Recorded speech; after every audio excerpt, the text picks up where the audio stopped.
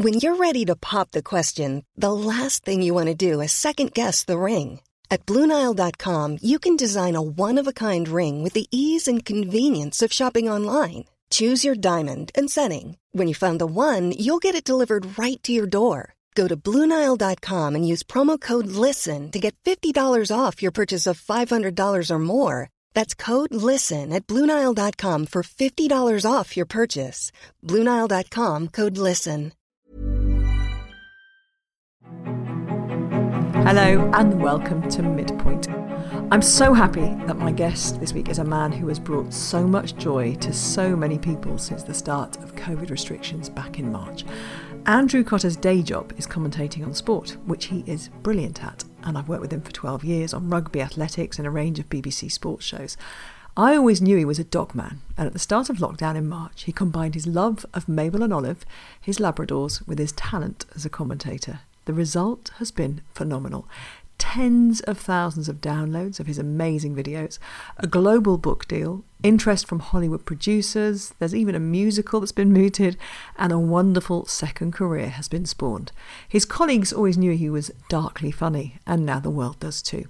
So my expert to kind of go alongside this is a global CEO, Jim Heitner.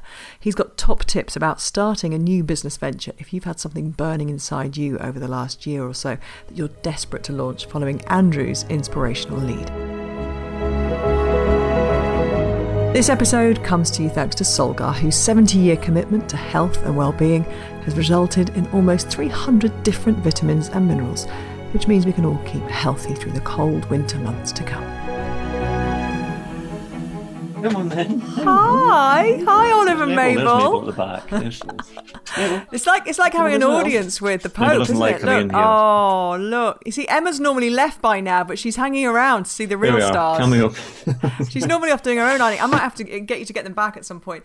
So we are now officially recording, Andrew. So you can put that proper commentator's voice on if you want. Oh, Gabby, lovely to hear from you. How are you? Yeah. Excellent. My kids always accuse me of having a telly voice because they kind of go, "That's your telly voice. Why are you using your telly voice?" Well, we all do. We do have a slightly different broadcasting voice.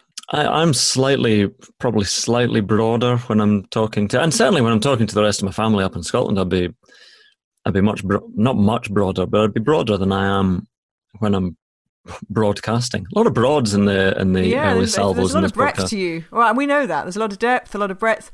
But I don't think you do, actually. I think you sound pretty consistent, actually. Having listened to you all the time. I would mumble a bit more when I'm not broadcasting because I'm not... which is not a major attribute for a commentator. No, and I do. But that's one thing that broadcasting helped me with, in that you have to... not enunciate, but you have to speak clearly, and I always spoke reasonably clearly, but I think when I'm talking in normal conversation, you're not quite as... I'm a lot more stuttery as well, I think, when I'm, as you can probably tell in this opening exchange, again. Not at all. I think it's because my mind wanders off onto various other things and down avenues and whatever, but when you're commentating, you've got a clarity of that's the action. So I've got to commentate on that. I've got to be precise and clear. Whereas if you get me in conversation, then I don't know. It doesn't happen, does it? Again, the thing is, you know me. I can't lie to the listeners and say... Quite often I give the impression, and throughout this whole dog video success, that... I like you embracing it. Andrew's yeah, exactly. He's a really cheery, and he seems like a great people person, whereas you'll know that I'm perhaps slightly more misanthropic than I give We'll get to that. Yeah. We're all just acting in those videos. That's not really the true Olive and Mabel either. Yeah, no, I've just seen them. You just let me have a little hello with them, and they came wagging their tails, having some kind of toy in their mouth. So they're real. They're real. They're alive. They're well. They are not stage dogs. You'll be delighted to know, Andrew, that because this podcast is called Midpoint, we don't have to go back and dissect your childhood, talk about the formative years, things that created the persona we all know now. But it did strike me when I was thinking about speaking to you, and I hope you take this the right way. I met you in 2008 at the Olympics in Beijing. I just started working for the BBC, so I've known you 12 years. And right from the very first time I met you, I had a feeling that you were somebody who looked forward to being grown up when you were a child. Well, I'm going to say I am exceedingly immature But I was always quite a sort of grumpy child, I would imagine. Yeah. Well, but I think it's that part of your personality which seems quite grown up, because most kids, a kind of grumpiness only happens when they can't get their sweets, or, so it's quite grown up to be grumpy. Do you know what I mean? I think I'm also a little bit, I do tend to, and I don't want to sort of open myself up in this is the psychiatrist chair or anything here, but I do tend to look on the bleaker side of things as well. Or perhaps I would say that I just see the reality of the world, which can be a pretty, horrible place at times. And that might well be a slightly Scottish trait as well, and that there's certainly we have a reputation for being rather gloomy. That's not the case for all people. But, when someone points out to me about Andy Murray, they say, oh, he's such a dour bastard. You go, well, no, he's actually probably mid-table to upper table in terms of cheeriness in Scotland. I don't know. There is definitely a northern bleakness to, and it's a Scandinavian trait as well. I think it must be related to the lack of sunshine or whatever it might be. Or the dark winter nights which just go on and on and on. But there's definitely a dourness and a bleakness to a lot of Scottish people. So again, I hope I'm cheering up in this podcast. The thing is, you're married to one of the most someone who bucks the trend entirely. Kenny would be the counterweight to almost everybody else in Scotland, in that he is the most positive, life-affirming force of nature you've ever met. And when I meet him, it's like yin and yang, and we just collide, and somehow we create a being that's again pretty much down the middle, because he's so happy and I'm the other side. He met you, he already knew you obviously, but it was on a plane in 2003 at the Rugby World Cup. Yes. He just commentated on a game, and he told me as he walked on the plane, he saw you and he saw your facial expression, and Scotland had actually just won a match of rugby. Yeah. And what did he say to you? It was words to the effect of, with a few words left out, cheer up, come on, whatever. It was just, but I do specifically remember that meeting because he was just bouncing around. I think we'd just beaten the Vatican City, scraped a 3-point win. And a win is a win. He was being But you see, your dourness, whatever you want to call it, your reality, your, just seeing the truth in life, you do turn that into very dark humour. You are a naturally funny man. So it's not like you go around telling people to stop being happy. You've just got a very kind of clever, dark sense of humour. I play up to it a little bit because, I'll come into, the bar of an evening at a hotel. I mean, that itself is a lie. Obviously, I don't do that. But if I did, everyone would go, here comes Chuckles or whatever. And so you play up to that persona a little bit. I love not all comedy at all. I don't know why I said that. I love comedy and good comedy. It's very dangerous to say, by the way, that you love all comedy. Exactly. I don't. I'm Mrs. Brown's boys. I don't. So I love good comedy and observation, satire, and quite a lot of that comes from a dark, cynical place in people. And you'll know most of the most talented comics out there can be pretty dark people, and it's that edge to them. I'm not saying that I'm not. That sounds like I'm saying, and of course, I'm one of those genius comics. But there's definitely a darkness and a bleakness, and I'm always wary of people who are relentlessly optimistic, because I think, have you not been paying attention? Do you not see the world and see everything that's going wrong or can go wrong or whatever? I don't know. But again, that's the way you're born. Some of it will be nurture as well, but I think a lot of it is just the way you're wired. If you have really desperately sad and bad things happen to you when you're younger, sometimes you kind of make a conscious decision then to decide that's not going to define you, because terrible things can happen. Yeah, exactly. Because there's no excuse for me at all. I've been very, very fortunate in everything I've had in life. You think about all the people in the world who are in dreadful situations or if dreadful things happen to them. And touch wood, I've come from a place of privilege, not enormous privilege, but I mean privilege in terms of being somebody from that demographic which has had no oppression or things to worry about, fairly comfortable middle-class lifestyle and good education and nice people around me. So there's no excuse for any of of the way I sometimes look at the world, but that's just the way you are wired. And sometimes you feel bad about it because of that. You think, well, what have I got to complain about? So you're aware of that, but it doesn't stop you feeling the way you feel about things. And most of the time you're feeling it on behalf of the pain you can see in the rest of the world anyway. You're not thinking about your own situation, thinking, oh, woe is me. You're thinking, oh, woe are all those other people. And so you soak all that in, and you're angry and upset and a bit down on their behalf. Was this supposed to be quite a fun podcast? Because again, I'm sort of misinterpreting things here. No, it's because we start kind of in the middle of your life, and you're in this period. I think we're pretty similar age, aren't we? I think I'm 47, and if you're not 47, you either just about to be or just Monday. That, right. And yeah, throw a big party. But of course you will. Of course I won't. I've never had a big party.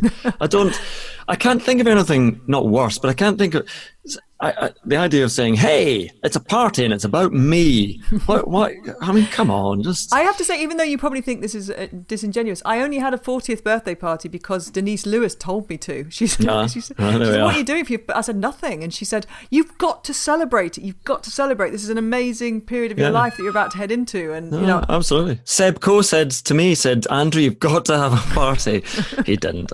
So Denise is a colleague. I wasn't name dropping. I know. She's a colleague. I know it is. So what is the juxtaposition of this, or maybe it's a natural reaction, is your relationship with animals and nature is so joyous, and what you've brought to people in lockdown with your revelation that not only can you commentate on major sporting events, but you can make very ordinary everyday dog events hugely entertaining. I don't know how has this been going on in secret for a long time, or was it just a one-off thing that you just suddenly looked at the dogs and thought you need commentating on? I mean, talking to my dogs has gone on my whole life, and again, perhaps some of that is to do with the fact that sometimes people who feel less comfortable with people are very comfortable with animals, or find a little bit of a solace in a chat with an animal. Now, that animal might be an absolute bastard and might be a very unpleasant animal, but we don't see that. Animals, and dogs in particular, are just very genuine and upfront. They might be greedy, they might be a little bit snappy and a bit grumpy, but I see a lot of honesty in animals. And, so were you commentating in your head when you say you were talking to them? If you were out in the park? No, never commentating. No, just chatting to them. Okay, so you chat to them out loud in public? Yeah, absolutely. And it's never chat as in, love you very much, my little friggin' woof, woof, woof. Whatever that was. But it's just, right, we're going over here now. That's how people chat to chihuahuas, I think. Well, exactly. It's people who, I don't know. It's people who consider them dogs, their children, and say, Mummy's very cross with you. What? This isn't my child. This is a dog. But I don't chat to my children like that either. So maybe that makes me a bad mother. But I do. When I come down in the morning, I'm always usually the first up, and I see that the dogs come as they do, and that beautiful kind of waggy tails, really excited, can't believe that they're going to get to do another day with you. You know, that look in their eyes. Yeah. And I good morning, guys. You all right? Exactly. You're talking to them. We talk to them. You just talk to them normally and say, right, okay, we're going.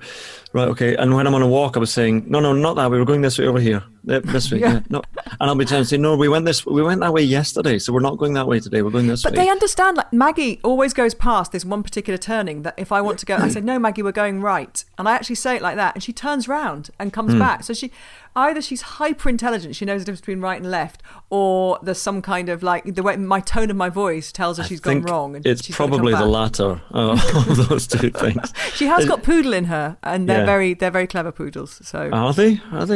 Yeah, no, they're very clever poodles. She's not a poodle. She's a Labrador.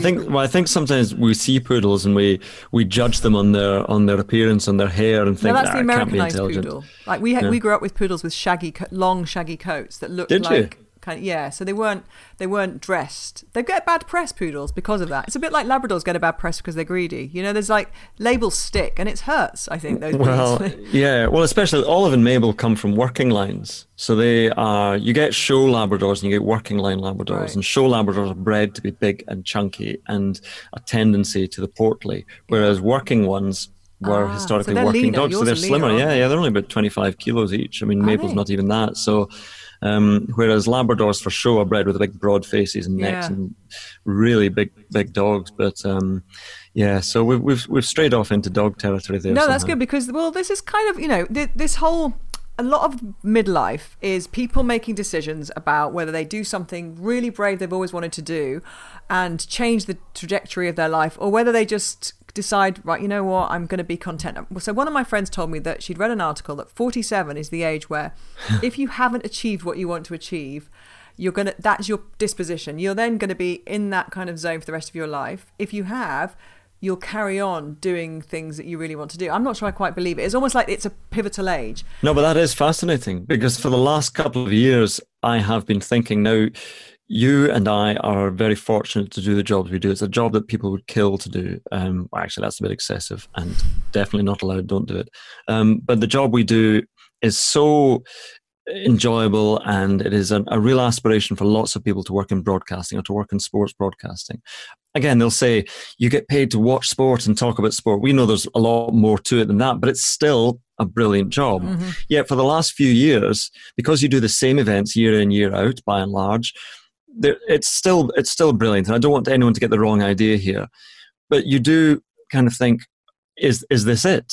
Or is there something else that I could be doing? I've been doing this for 20 years or more.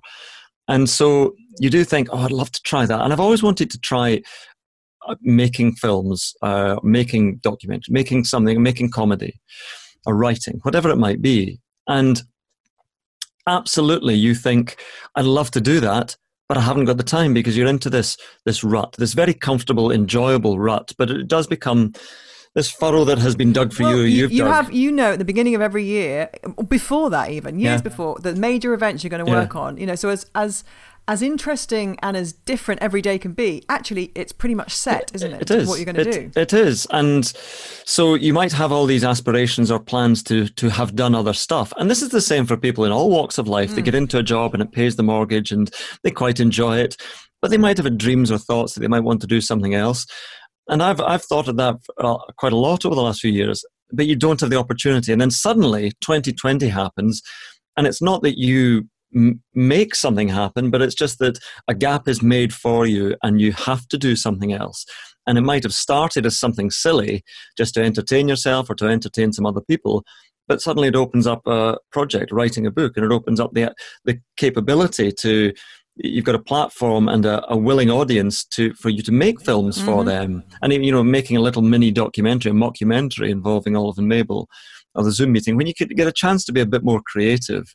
Now, this is not Citizen Kane, but it's an opportunity to do something just a bit different. And I have hated this year for many reasons, but I've absolutely loved being given that chance to show a different side. And do you think, I wish you massive success with the book and everything else that you do, but do you think that it will also reignite a little bit of appreciation for your day job? Because I imagine that your plan is not to completely leave commentating on regular humans doing sport. No, it's not, because that is something that I have enjoyed and do enjoy and will enjoy again in the future, and hopefully, continue to be, do a reasonable job at it. It again is not... is any job stable at the moment, but it's not the most stable job, because we know that rights for sports events can come and go, and when you're a freelancer, you suddenly might find yourself with a bit of a gap in the calendar. So it's always nice to have something else available, whether it's a podcast or stuff that you put on YouTube. Even that's a way of doing things, making little films or writing books. Doing other things. I will always try and keep that going now. I'm not going to drop that at all. It will, I'm sure, be a bit more Olive and Mabel. It might be something else. Other projects might arise. But you're absolutely right. This time of life is when you say it's the crossroads. It's now or never. It's now or never. It is absolutely now or never. And you get this sort of existential angst about it all, and say, is this what I do? Is this what I am? And I'm going to be forevermore? And what is my purpose, and what am I? And so you think, right, I'll do this, and it might work.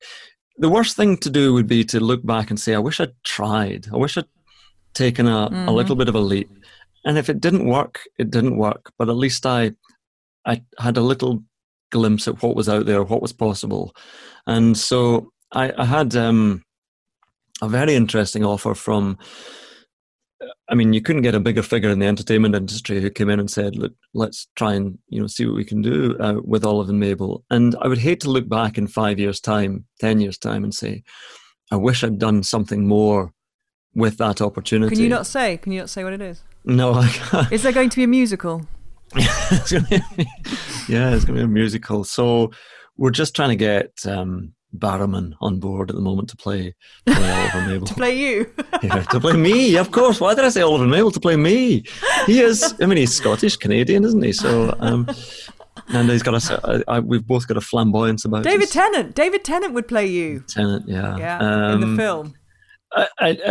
It's just interesting. And you again, you don't want to look back and say, I just carried on doing sport, which I love doing. I love sports broadcasting, but there was more out there and I wish I'd had a look at it. So I'm going to explore every possibility. Not every possibility. There's been lots of stuff that's come in which is just nonsense. So do you look at Mabel and Oliver and go, oh God, I'm sorry, I'm taking you on this journey you didn't ask to be taken? Yeah, absolutely. That is a large part of it. Because they're my dogs and I love them. They are just my dogs. And just should be more than enough because they are brilliant and everything to me. And suddenly you're thinking, oh, right, okay, well, what? Oh God, she's going a bit grey. Are we going to have to touch up her hair there? The whole thing is, and then you start thinking, well, I mean, as a working actor, she's only got 2 years of looking great, so. Have you got some puppies in the back that you're just bringing through? Yeah, exactly. Flashback. No, so it's I do think sometime that should we bring in another cast member like when Scrappy Doo joined Scooby Doo and nobody liked it? This is a podcast, Kenny. You're not supposed to. Bring me in. Look at him. Look how optimistic he is. You can't if you just listen to this. Thank you, Kenny. Thank you, Kenny. Jim Telfer wouldn't have approved of that. Yeah. He's just pulled back the curtain there. He's just broken down the fourth wall. Yeah. To be fair to him, where I'm recording is my side of the office and his side is round there. And I did put a huge sign on the office door saying podcast in record, but clearly he's going to use his dyslexia as an excuse now. But do you know the beautiful sort of synergy of this is that Kenny has wandered in like a happy Labrador, and my two, Olive and Mabel, have wandered into this room that I'm doing it in. So we've just been joined by very optimistic creatures throughout this podcast. Exactly. And as you said that, Milo, our boxer's barking in the background, but you can't hear him. He's not coming in. So it's interesting that you obviously have got that you've seized the opportunity. You're loving it as well, because you might have hated it. What if it had all been not what you wanted and you didn't feel very good about yourself and you felt like this isn't working, but actually you've seized something that has become huge, potentially bigger than you. Much bigger than me. Yeah, but I would stop you there because there is definitely a negative side to it all. I mean, when something goes viral and videos go viral, and when you are stupid enough to have one of your email addresses on your Twitter account, well, exactly. But that was there because in past, as a freelancer, someone might contact you and say, "Could you come and host an event at the Darts or something?" And then remember when we used to do events? Do you remember those days? Well, exactly. I mean, that's it. But then, so you think, so you're dangling your rod in normal times, and you might get occasional fish biting, and then suddenly videos go viral, and your rod is just eaten by many, many sharks. That's a terrible analogy. Anyway, so the world just suddenly floods in. Can I use that as the clip? When my rod was eaten by many sharks. Yeah, exactly. There's a chapter for the book. But there's definitely, you're engulfed by it all because it is just extraordinary, the volume of interest and requests and offers and demands, whatever it might be, that come into your life, and you certainly can't respond to them all. And at times you can't cope with them all. I'm guessing if it's not a musical, has Danny Boyle been in touch? Is it a movie? Is it a? I would do that definitely. So it's just. I mean, yeah. Are you going to be commentating on the Six Nations next year, or will you be in LA? That's the thrust of this. I'll be commentating in the Six Nations from LA. From LA, yeah, sitting by my pool, going, yeah, it's disappointing from Scotland. Imagine if you have like this huge metamorphosis, right, and you become this kind of LA kind of lifestyle, roof down the Ferrari, cruising down. Kenny's actually laughing from the other side of his rooftop Ferrari. I've got a Ferrari. I'm so important now. I've got a Ferrari and I've put it on my roof. Roof down on the Ferrari. I didn't even know what a convertible was called. And I'm that far away from that lifestyle. I couldn't grasp the word convertible. And you're eating at the best restaurants, and you're dining with. I mean, like everybody in BBC Sport we would just be laughing. It would be yeah, exactly. And I think the fact that we're all laughing, we know that it's not going to happen. No. We're laughing. No. Sheer jealousy. No, it's just listen. These things are fleeting and ephemeral, and especially on social media. Yes, you can make things last a bit longer by taking them off social media and moving them onto a more stable platform, whatever that platform might be. But the videos, in particular the commentary videos, were very much of the moment and zeitgeisty, and even the Zoom meeting. So that's why if you want to make it last longer, you move towards the book will last a little bit longer, but then you move it on to different projects. You develop it all, and that's why you do the little documentary, you do other little videos, or you carry it forward. So there is potential to do that, but I don't know, the entertainment industry and the more creative industry, we talk about sports broadcasting being fickle because of rights, but those other arms of the entertainment industry are even more fickle and unstable. And so again, when we talk about the crossroads and you might want to try this, but at the same time you'll try it, but you know that this road straight ahead that you've been on for a while is more reliable, and you're going to have some Listen, sort you're speaking to somebody who did a show called Flock Stars, so I mean listen, if they want to revive that, I'm all over it, with all of them able with to you on it. We would have had a success in our hands. I mean, you can imagine my excitement when I was asked to host a show that was about teaching celebrities to herd sheep. I thought, this is the next Bake Off. I was wrong, and that's how sometimes it can go wrong, Andrew. But I find that whole thing fascinating, because, and again, I've seen a glimpse of that in in the last few months in terms of offers, and some of them are so ridiculous and would just make you look ridiculous that you think, well, why would I do that? And most of them involve commentating on various silly things, but the temptation might be, I'm just going to do everything, try everything, but then you really you have to have some kind of filter, don't you? Yeah, but you're right. But the temptation is always there, because you think, these people want me. That's why I did Flock Stars, because I just I'm interested in how that was pitched to you, though. I thought it was genuinely thought there was going to be a movement after Bake Off towards lovely, wholesome activity and family, and where they missed a trick on that show, I think, and I haven't analysed this too much, is we should have done it with real people and not with celebrities. When I say real people with real lives, not celebrities who expected Winnebago. Yeah, because then it becomes like a bit like a generation game dynamic, where it's real people put in this situation, so you get genuine reaction, whereas celebrities are always more comfortable and they're showing off a little bit anyway, so it's not real. And also the people from lives that we didn't know about, there would have been a journey and a story and all those things that make a show more wholesome. Anyway, we should pitch it again. We've got to I put it I'll repitch it. This time Andrew Cotter commentates. I mean, Olive and Mabel and real people. There we go. But this is a very good time to introduce my expert for this podcast. Every podcast we have somebody who has a particular skill and some expertise that hopefully is not necessarily pertaining to you, although I did carefully select today's expert with you in mind, because Jim Heitner, have you ever met Jim Heitner? No. Have you ever heard me talk about him? He's the global COO of IPG Media Brand, and he is a mentor, business mentor. I met him at ITV when he was head of marketing at ITV, and he basically can sell and launch kind of anything, and he's brilliant at what he does. Flock Stars?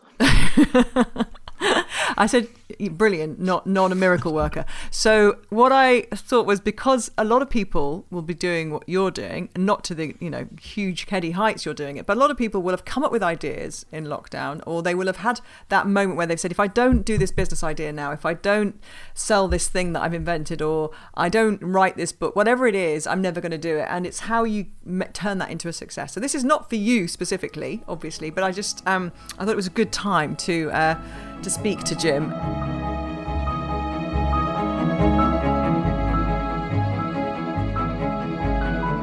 So, Jim, Andrew has obviously been talking about his incredible career change and things that, it's going to go alongside his regular career, but, what an incredible opportunity that he's created for himself. And so many people in lockdown have had the space and the time to think about ideas, whether it's just, I like working from home, how do I do that more? Or I've invented this thing and I want to launch it. What are the fundamental do's and don'ts for somebody who is wanting to launch themselves into something new? By the way, I love Andrew's films of Mabel and Olive. And I think, Andrew, I was an early adopter. I'd like to say that I'm not an early adopter of many things, but I was an early adopter of Andrew's Mabel and Olive films. And it's just brilliant. Oh, thank you very much. A genius idea. But I was thinking, both of you, that it starts with his love for Mabel and Olive. And that would be my first tip, that anything you want to do or think would be a great idea has to stem, I think, from a passion or an interest. I mean, you don't have to start with the premise that you'd be automatically brilliant at it. I think if I woke up tomorrow morning and thought I'd be a great sports presenter, Gabby, you might tell me that might be tricky. But I think you have to be genuinely interested or like what your business idea is. And so I don't know if filming Mabel and Olive was hard work, Andrew. It doesn't look like it, but that's the trick behind all genius ideas. But most businesses are hard work, as you know, and it takes a bit to get them off the ground. You have lows and you have highs, but mostly at the beginning, I would think you have lows. So if it's not something you love or believe in, it's not going to work, I think, would be a good tip. Following on from that, I think you have to also ask yourself the question, am I really committed to it? I know I am today. I know I can't wait to tell all my friends about it right now. I'm going to call my parents to tell them what I'm about to do. But when the adrenaline rushes over and when the phone has stopped, I guess you have to work out whether you're going to cope with the first bump in the road. Am I still up for it? And I think, gym membership, Gabby, I think people who join a gym, I think the average length of tenure is about 6 weeks before you go back to your rosé and steak and chips and you give up going. So I think you have to be really committed to it. In lockdown, I think lots of my friends have said, I'm going to learn French, or I'm going to learn how to make sourdough bread. And I don't know how many of them are still learning French, and I don't know if any of them have cracked the baking of sourdough bread. But you've got to be committed once that first tinge of excitement has gone. And then lockdown, I was thinking about, so many businesses have thrived in lockdown, either because they were always there, but we need them more, like Amazon, which I know is absolutely taken off like nothing else, and home delivery, and Lego, who we work with, I know can't fulfill all their orders. But there are also businesses who have been created because of lockdown, like a snud that is now a mask, or a mask is now a snud. But whatever the idea, unless you're going to do it as an additional thing to your day job, it has to be sustainable, and it has to have legs. It has to have longevity. If you're going to pursue it instead of your actual job, if you're giving up the ghost for everything. And then finally, Gabby, I thought the most challenging of all is you have to work out whether it's a good idea or not. And if it is a good idea, are you the best person to pull it off? And frankly, there's no quick answer to that. I can't answer how to work out whether it's a good idea or not. So I would say, finally, do you love the idea? Are you passionate about it? Is it something you can't wait to dive into, whether it makes money or not? Because I think that's the key to developing a new business idea. Don't go into it for the money, because it's almost certainly not going to make you a lot of money. You're not probably going to be the one that takes it to FTSE 100 level. Don't go into it for fame. If it's going to feed your soul, and it's whether it's a success or a failure, it's going to feed your soul and make you happy, then I think that would be a good criteria for it. That's it. Jim, I think, there are loads of different ideas. I kept looking at Andrew because I can see him on a screen, and, kind of thinking that actually all of those points pertain to what he's doing. He's going to be fine. Andrew is going to be fine. He's going to be very successful. If it's a much more orthodox business idea, what Andrew's doing is very extraordinary. Yeah. What do you think are the biggest pitfalls? Where do people fall down in those early stages? Because you'll probably tell me the exact expression, but there's something like, for every billionaire entrepreneur, they had, kind of 48 ideas that didn't come off before they got the one that was, to launch them into the kind of realms of success, or how people judge success anyway, financially. Yeah, I think that's just a great question, because I think the answer to it is patience. Because if you have obviously one of the answers to it is funding. But how do you find the funding? But before you get to the funding bit, I think you have to be patient in terms of developing the idea in a small way. If we have a great idea, right, I'm going to open a restaurant chain. Yeah, probably the best idea is to open the first restaurant in Borrowdale in the Lake District, where you're not going to have high profile guests, and you're not going to have 150,000 people walking in overnight, and you're going to be able to make mistakes. I only say Borrowdale because I love Borrowdale, not because it's a backwater. It's actually a front water for me. You're basically saying the next time you go there, Jim, you want a nicer restaurant to eat at. I think that's what that was. Yeah, well, I would. Well, here's the thing, Gabby. My dream, when I want to give everything up, is to open a tea and cake shop in Borrowdale. But I know I can't, because guess what? I can't bake. And I wouldn't have the patience to deal with grumpy customers. So there you go. That's my idea. And I can't do it because although the Lake District is my passion, the idea falters at the first hurdle. But I think patience and the idea of going small before you go large is probably a good idea. Yeah, I mean, I think the sort of intangible thing is the ingredient that you need is luck as well. You need some sort of fortune to smile on you in terms of timing, in terms of other factors coming into play. You can have the best idea in the world, and you can have all the drive and commitment and ambition in the world, but if you don't have that, whatever it might be, that just causes something to take off or gives you that opening of the timing or whatever, again, it might be that luck plays a part. And that was certainly the case with Olive, Mabel and Me, because I didn't think, right, how can I monetize this? How can I make another career here? It was just something which by chance happened to take off because I was doing something to try and make some people laugh. It was the luck that I had the real need to show off or whatever. So it's, but in terms of getting into broadcasting, earlier on, Gabby would, have a similar tale. I mean, patience is the thing that you talk about there, and you do need to be patient. You need to persevere, and you're going to get knocked back, and you're going to at times think this is never going to happen. But if you're able to stick at it, then you have to stick at it, because the doors might open. Something like broadcasting, and I'm sure it's the same for other walks of life, are very difficult to get into. But if and I'm never one of these people that say if it's meant to be, it's meant to be, because that's just not true. I don't believe in fate or anything like that. But there's certainly a collision of factors that come together that might make something happen. But you've got to be patient, because a lot of youngsters these days, I don't have children, and I would sort of not fear for them, but I'd feel quite uncomfortable that they believe that you're told that you can do anything and you can have anything. If you work hard enough, you can be anything you want to be. And sadly, that's not the case, because not everybody can be successful. It's just, it's a combination of talent and hard work, whatever. But one thing you have to have is patience, because it's not going to come immediately. And also, I wonder, Jim, about the great advice, Andrew. By the way, that part will be snipped out and given to my kids. Just snipped out and given to nobody. That bit will be snipped out and become the podcast. No, the brand's values, Jim, are very important. Now, Andrew's values for what he's doing is just faultless, isn't it?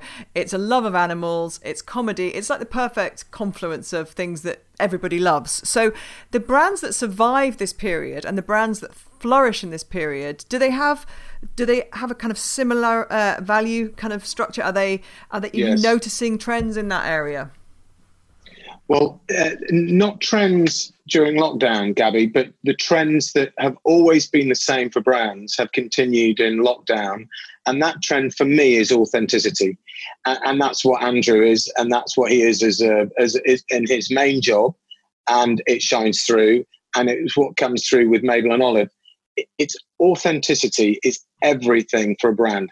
If a brand is created and particularly now with social media, obviously, and you know this, with the advent of digital, if a brand is created and it purports to be something that it isn't, it doesn't matter how much money you throw at it. It doesn't matter how much TV advertising there is. It doesn't matter how many people you get to endorse it. You could get you to endorse it, Gabby, who is yourself you are yourself an authentic human being. I happen to know that. People will see through it, and that is, for me, the great brands are authentic.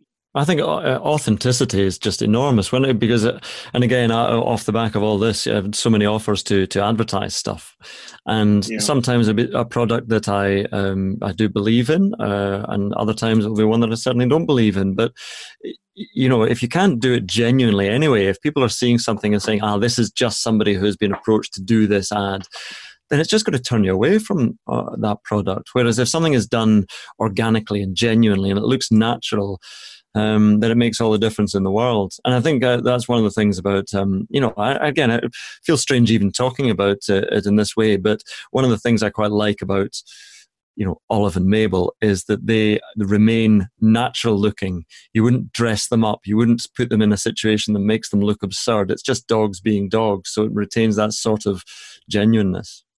And it's the simplicity, Jim, I guess, if we just kind of distill this, and a final word on this, that kind of sums up the simplicity sometimes of the most brilliant ideas. And maybe if people are kind of thinking, well, I've got this idea, actually try and make it as simple as possible. Would that be a good idea?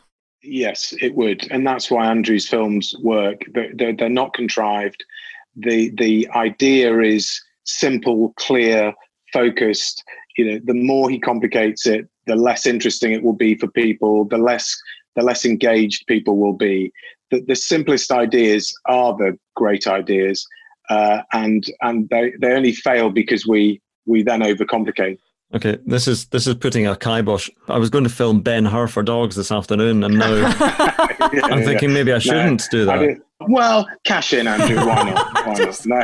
Thank you so much for your years and years of expertise that you managed to distill down for us into a tiny little nuggets there. They're brilliant. Thank you. Thanks, Gabby.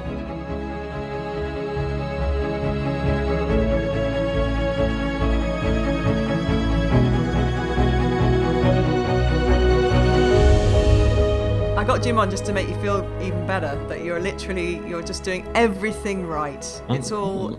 Lovely man. It's about to come crashing down around my ears. So.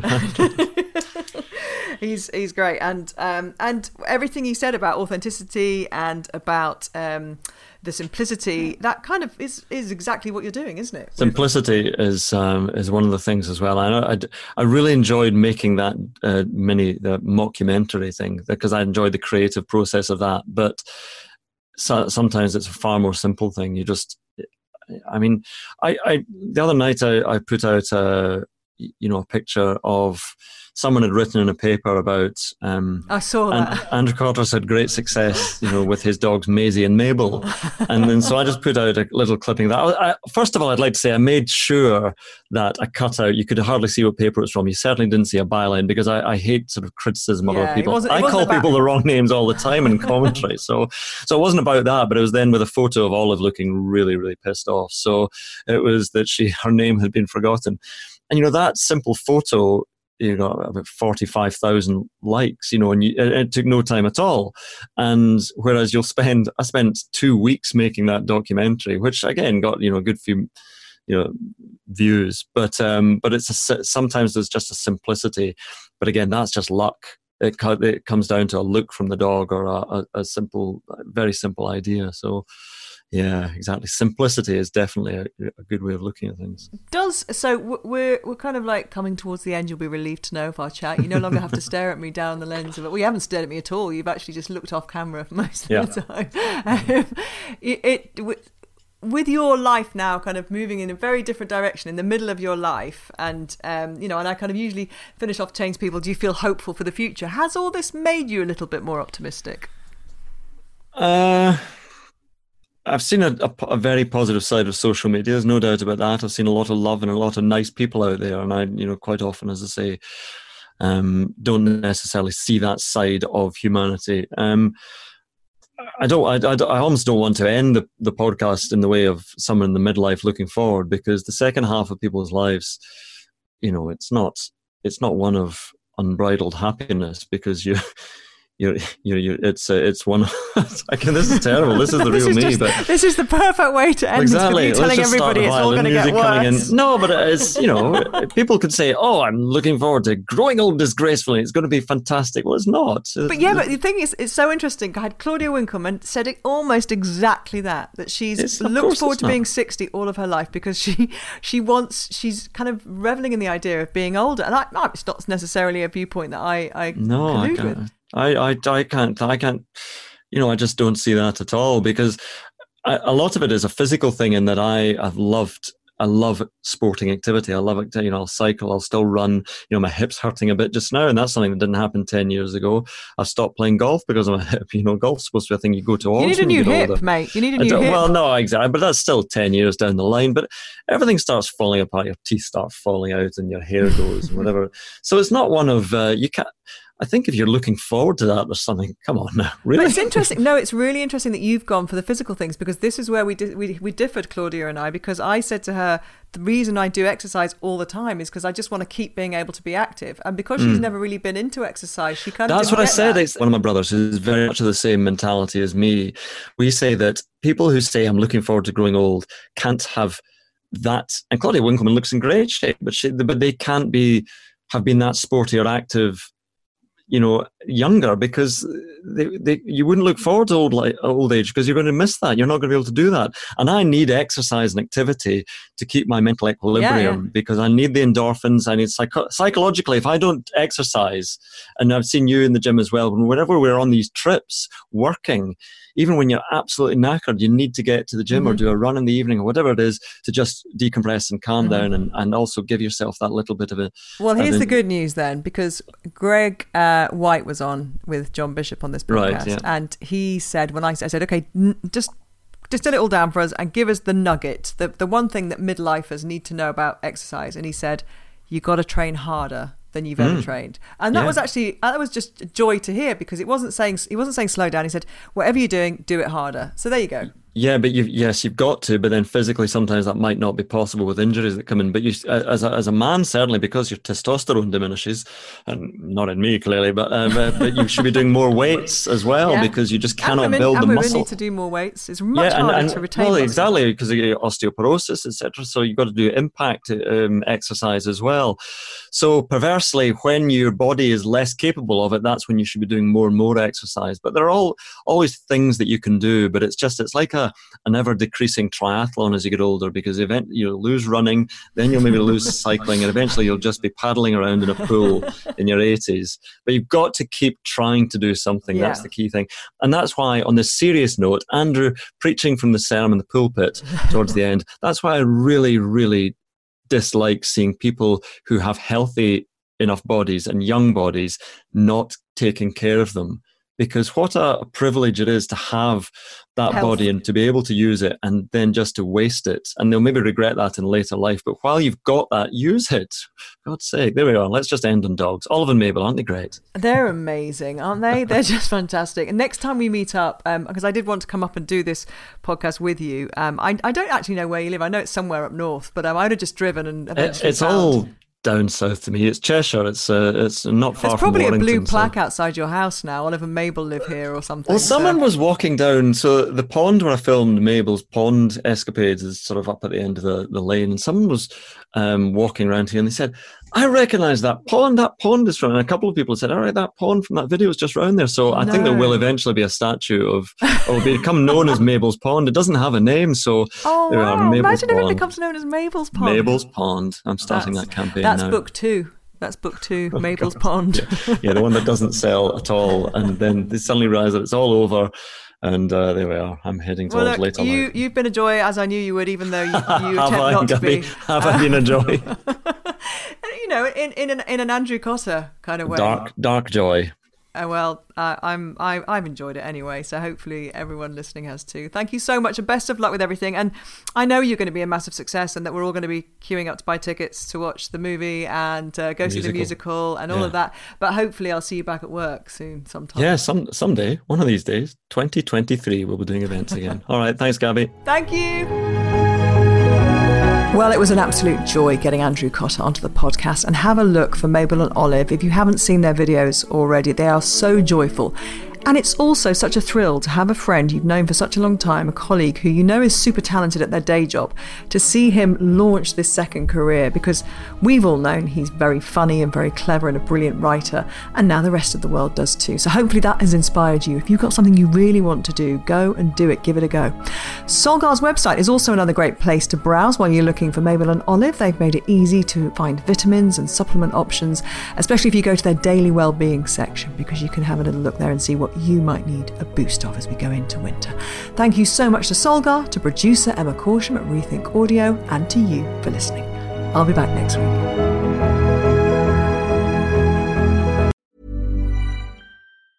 Even when we're on a budget, we still deserve nice things.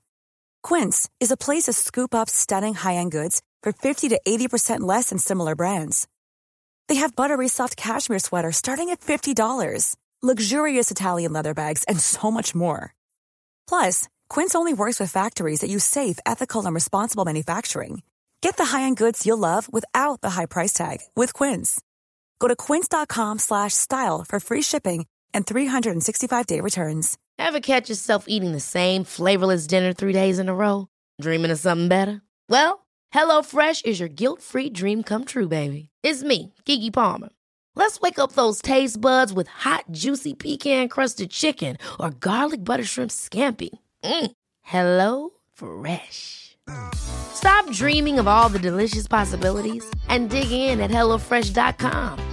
Let's get this dinner party started.